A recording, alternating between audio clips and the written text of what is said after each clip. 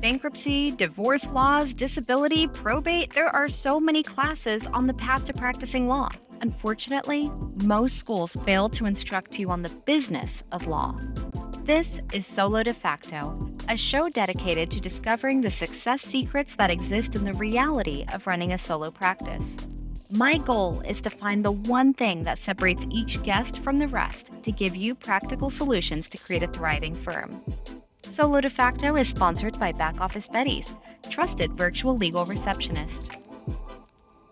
Welcome, everyone, to another great episode of Solo De Facto. I'm your host, Tom Dufton, and I'm here with a caring person. He's an expert in many different areas of the law.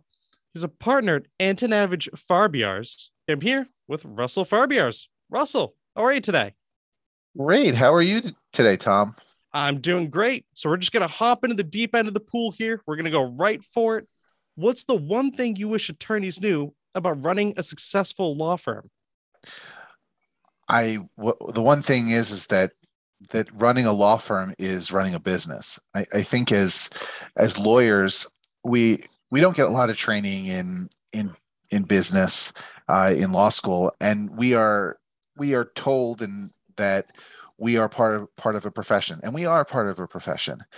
But the other part that we're told is that because we're part of this profession, that we are somehow special, which maybe we are, but we are then exempt from the normal rigors of running a business. And I see that most law firms don't hold themselves out as a business, don't make decisions the way a business would. And that leads to a lot of heartache, a lot of law firm failures, a lot of, general misery that can affect a lot of solo or small practitioners. Now, why do you see this as such a major issue? Because so as lawyers, we want to go and be a lawyer. We want to practice our craft, but you can't practice your craft if you can't get clients, you can't pay your overhead, and if you can't make smart decisions. You can't take everyone who comes in the door, because not every client's going to be profitable. You have to know exactly what your focus is, where you want your business to go, who you want to serve, and what you want to do. Now, that is such a great point there. And I think a lot of people just kind of get caught up in the everyday of not realizing that it's actually a business at the end of the day.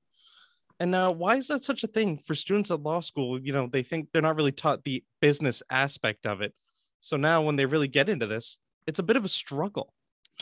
So law school is all about teaching and learning a particular way of thinking. And that would be, a very analytical thought process. So we're in law school, we're really taught, to think like a lawyer. I remember when I was in law school, we had this. There was this joke, and I'm sure everyone who's a lawyer has probably heard this. At the end of the first year, you say that you're 1/3 lawyer, 2/3 human, and by the end of your third year, of course, you are now fully lawyer and no parts human. But it sort of illustrates that you go through this transformation in the way that you think and approach the world. You don't isolate it just to when you're being a lawyer. I mean, you sort of develop this different way of thinking about things, and that's really critically important. But if they took some of the time that they spent in law school teaching us how to use citations and use what's called the Blue Book, and took some of that time and actually taught us, how do you talk to clients? How do you create a business plan?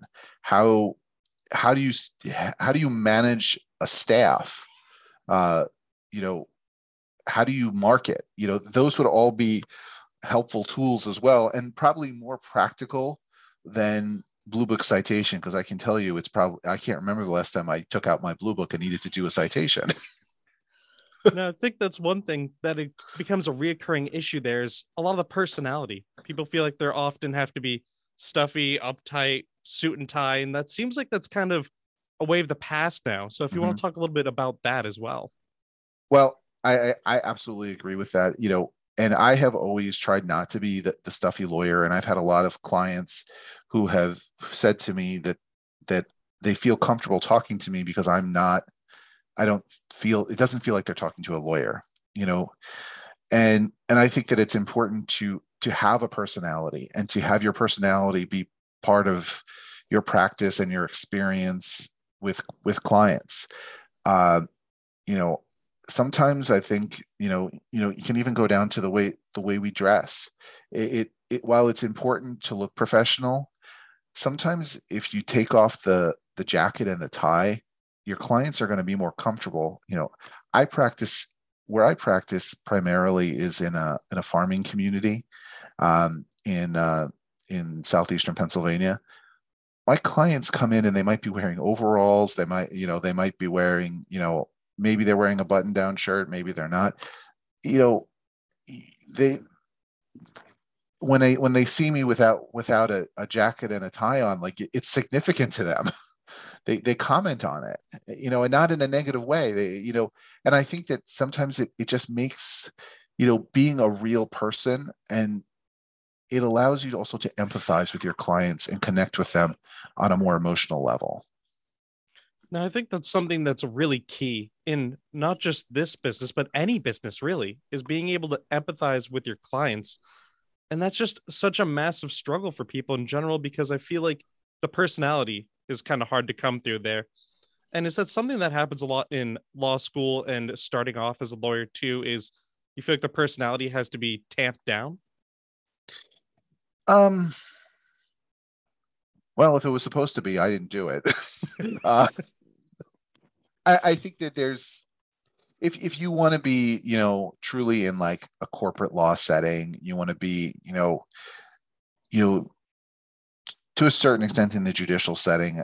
And I say that because judges have personalities too. I mean, and they may not always come out directly when you're in court, but you know, our personalities govern a lot of how we approach the world. And if we just try to sort of stuff that down and ignore it, you're not going to seem authentic. And clients pick up on that. They don't like inauthenticity. So, I know. I always struggle with that one too. little tongue twister here. Oh, I know. It's one of those days. It's a Friday and it's snowing. So Yes. now it seems like that's a big common misconception there. And is that part of what are some of the other common misconceptions in the area of in the business area of law that you're passionate about? Have a plan. Know what you want to do. And I'll say I'm guilty as anyone else of not really getting this, you know, really until a couple of years ago, and a lot of it is due to some coaching that I've had through the Lawyerist program, but it really helps sort of frame your thinking to realize, number one, you can't be everything to everyone, and you need to have a plan about what you want to do and how you're going to get there, so that you can go into each day and make your business and your practice 1% better. I love that. The 1% better. And I feel like a lot of people think that they have to be Superman in a sense. They have to be experts at everything. Now, that's something that just kind of needs to be put away too. So if you want to talk about that as well. Well, I have to credit Stephanie Everett at Lawyerist with that phrase, because that's not my phrase, but that's something that gets taught in the Lawyerist program is you can't do everything in one day. And you think about the phrase, Rome wasn't built in a day. Well, neither was your business and neither was your practice. But if you can just do one thing, two things, three things in a day that make you 1% better, then you've succeeded. And you have to realize that when you start putting all of those 1% betters together, all of a sudden you have transformed your business. Now that's something too that people feel like they just have to get it right off the bat. Mistakes happen, growing pains along the way. And that's kind of part of the process in a lot of this, isn't it? It is. And, another lesson that I've learned is that it's okay to be wrong, because you might decide, I want to do X in my business. And you might try really, really hard to make X happen. And if an X doesn't get any traction, then you might decide that it's okay to decide that you're not going to do X anymore. Now, that's something that I feel like all the time. People just feel like they have to be, okay, perfect at this, perfect at this, perfect at that. And this is my path. I will not deviate from the path. Mm-hmm. But deviations are kind of the whole point. You have to find out what you're good at, what you're not good at. And that's just something that comes with time in a lot of this. And I feel like patience is a big thing in this. Is that right? Yes. You have to be able to play the long game. And I can tell you, I am not great at playing the long game. I've tried to get a lot better at it, but you have to be able to say, okay, I want to get here. I'm not going to get here today. I'm not going to get here tomorrow, but maybe I'm going to get there in a month, 2 months, 3 months, and be able to do the things that you need to do to get there. Because you don't necessarily have the luxury to spend 40 hours a week improving your business, because you also have to service your clients. So now we talked about some of the misconceptions there and talked about things that you're really good at there, but let's take it to another direction here. What are 1 or 2 things that you find most challenging or that you're struggling with? Only 1 or 2.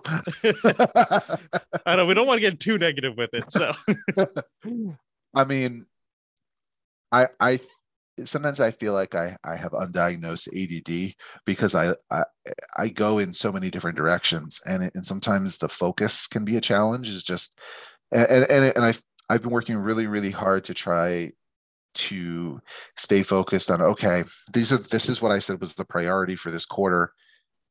We're going to do this, this other thing that, seems like a bright and shiny object, because I suffer from shiny object syndrome. I'm always like, oh, well, look at that shiny thing over there. Let's look at that. Like I think setting quarterly goals has really been helpful to me in terms of trying to just stay as close to on task as possible. No, I feel like that's a great way to do it, because if you set it quarterly, you give yourself time to accomplish these goals, and then you can reflect and say, hey, did I get that done? Did I not get that done? What steps do I need to take to get that done? Right. And now, what excites you about the future?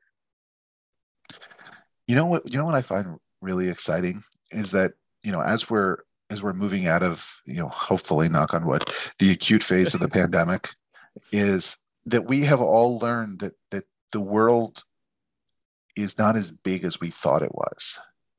So, and what I mean by that is I don't have to just rely on clients that are within, say, 30 miles of my office.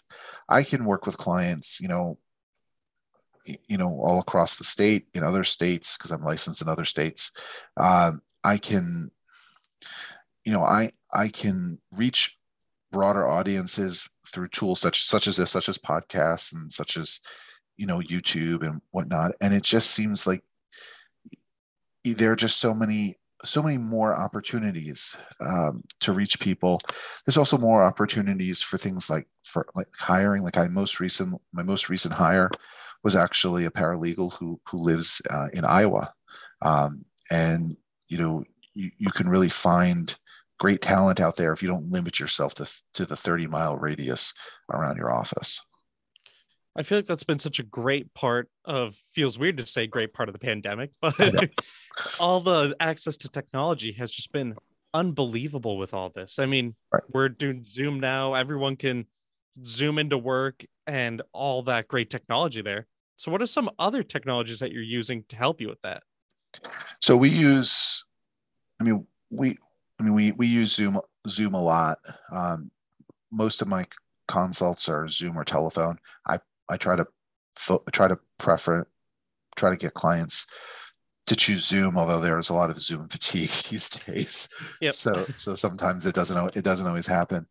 Um, we use Smokeball as our practice management, and we do use we also use Lawmatics for intake and for marketing, which is really great because I can set a lot of automations and it will send out, we have a whole email series when someone expresses interest in estate planning, and once they've had an appointment, we can send out our fee agreements, and there's a lot of things that happen automatically, which is really nice.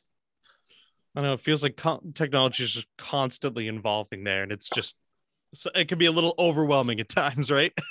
It's incredibly overwhelming, and the thing that I've learned about all of these different programs is none of them are right, none of them are perfect. You just have to focus on picking the best tool for the task that you're trying to accomplish. All these tools want to be all-in-one tools, but it's really really hard to find something that's truly an all-in-one tool that's good at everything that you want it to be good at.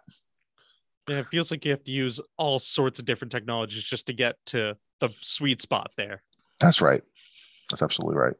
So now we've heard a lot from you, but I want to know, who are you? Take me back in time here, all the way to Little Russell. Take me way back here. So I grew up Long Island, New York, Suffolk County. Um, graduated high school. And I went to college, Brandeis University, outside of Boston. Boston is a great place. I honestly never thought I'd leave. uh, after college, I was a politics and history major, which I always said qualified me really to do one thing, which was to get more schooling. uh, and Took some time off. I worked for a public health nonprofit based out of Boston Medical Center, and I and lived in Boston for a year, which was a really really neat experience. And then went to law school, and lost my humanity, as I talked about before. I still think you're a great person, so I think you got your humanity. Thank you, thank you. And that's where I met my wife, and she's also an attorney, and her father was an attorney. He had a practice in Pennsylvania, which is where we ended up settling. And I've been working. I started working with her. I initially started as a well, before we moved to Pennsylvania, I was a law clerk in Bennington, Vermont, so Southwest Vermont. And then we moved to Pennsylvania. I worked for the district attorney's office, and then went into practice with my father-in-law, and then my wife joined us, and then at this point it's just me. It's just I'm the only full-time lawyer with the firm. My wife stopped working when the pandemic hit, and now she's working for one of our newly elected judges in our courthouse. And my father-in-law had left in 2014 as he was appointed to serve as a judge. No, that's great. What are some things that outside of work? What are you passionate about? Well, I'm I have 3 children, and I'm very passionate about them. And then our fur baby we have a mini schnauzer, and we got him shortly after we got married. So now he's gotten a little old. He has diabetes, and I feel like, I'm very passionate about making sure that he gets the treatments that he needs. So I do a lot. And I said I have 3 kids, so whatever hobbies I used to have are sort of put on the back burner. But I am a big baseball fan, and pre-pandemic, we try to get to games whenever I could. Well, now that since you're in Pennsylvania, does that make you a Pittsburgh Pirates fan for baseball, or do you still have the Red Sox from being in Boston? So I am actually a New York Mets fan because I grew up as a Mets fan. My my number two is the Red Sox, because when I lived in the Boston area, it was right as they were breaking the curse.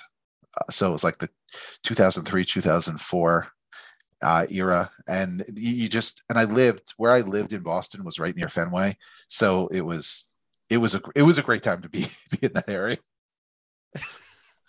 Oh, it's the city of champions. You can't complain with that. It's perfect. Yeah.